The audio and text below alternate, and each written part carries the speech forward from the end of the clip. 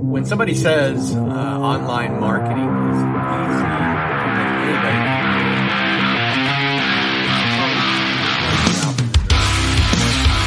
my name is Oak, and I help other online marketers market their kick-ass product. And today's my subject is online marketing, and maybe some of the skills it really takes to become an online marketer.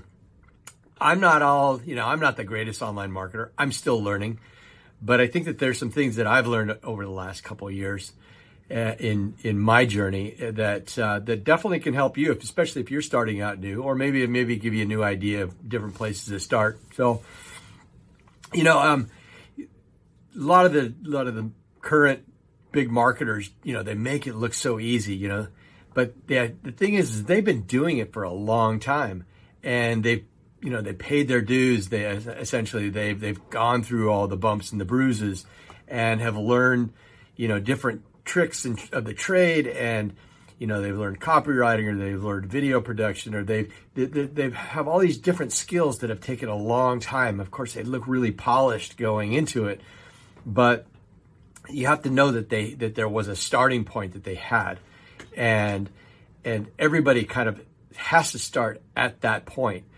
So, when you have tools, you have to really make a commitment, to apply those tools and to do the research. And then there are tools that will come and go.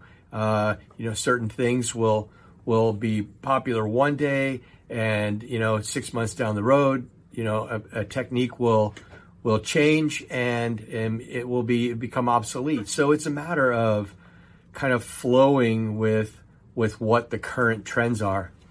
But marketing in general kind of stays constant. It's really a know-like trust factor that really has to be developed, and then all these other things are just kind of they're just a way of enhancing these basics that are standards in marketing, and these marketing techniques can be either used offline or online. In our case, we're doing it online. So, but the idea to be constantly learning, that's really the key. And, learning from, the reading or learning from podcasts definitely is a great way. I will tend to listen to podcasts either, coming to work and going home. It just kind of fills in my time, but at the same time, there'll be other times where I'll be working out and I'll be listening to a podcast. A lot of times I was listening to music, but I guess it really depends on how engaging the podcast is. So, but having that constant learning state, is definitely key. And always be open to new suggestions, because there's always something new that will come up, or something new to try. And the other thing is, don't be afraid to try something new, because you never know what might work for you, or what works for one person might not work for another, and the way you do it might connect with somebody else in a way that they could never connect with that person. So those are some of the things to think about in the process of learning online marketing, or developing your skills if you have been in online marketing for a while. Things like skills like learning how to run a podcast, or learning how to create creative blog posts, and of course video, which is I'm a big fan of video. I'm not the greatest at it, but I enjoy video. It's something that gives me satisfaction, and you have to find something that gives you satisfaction as well. If you're interested in doing video, I have a social media video content planner.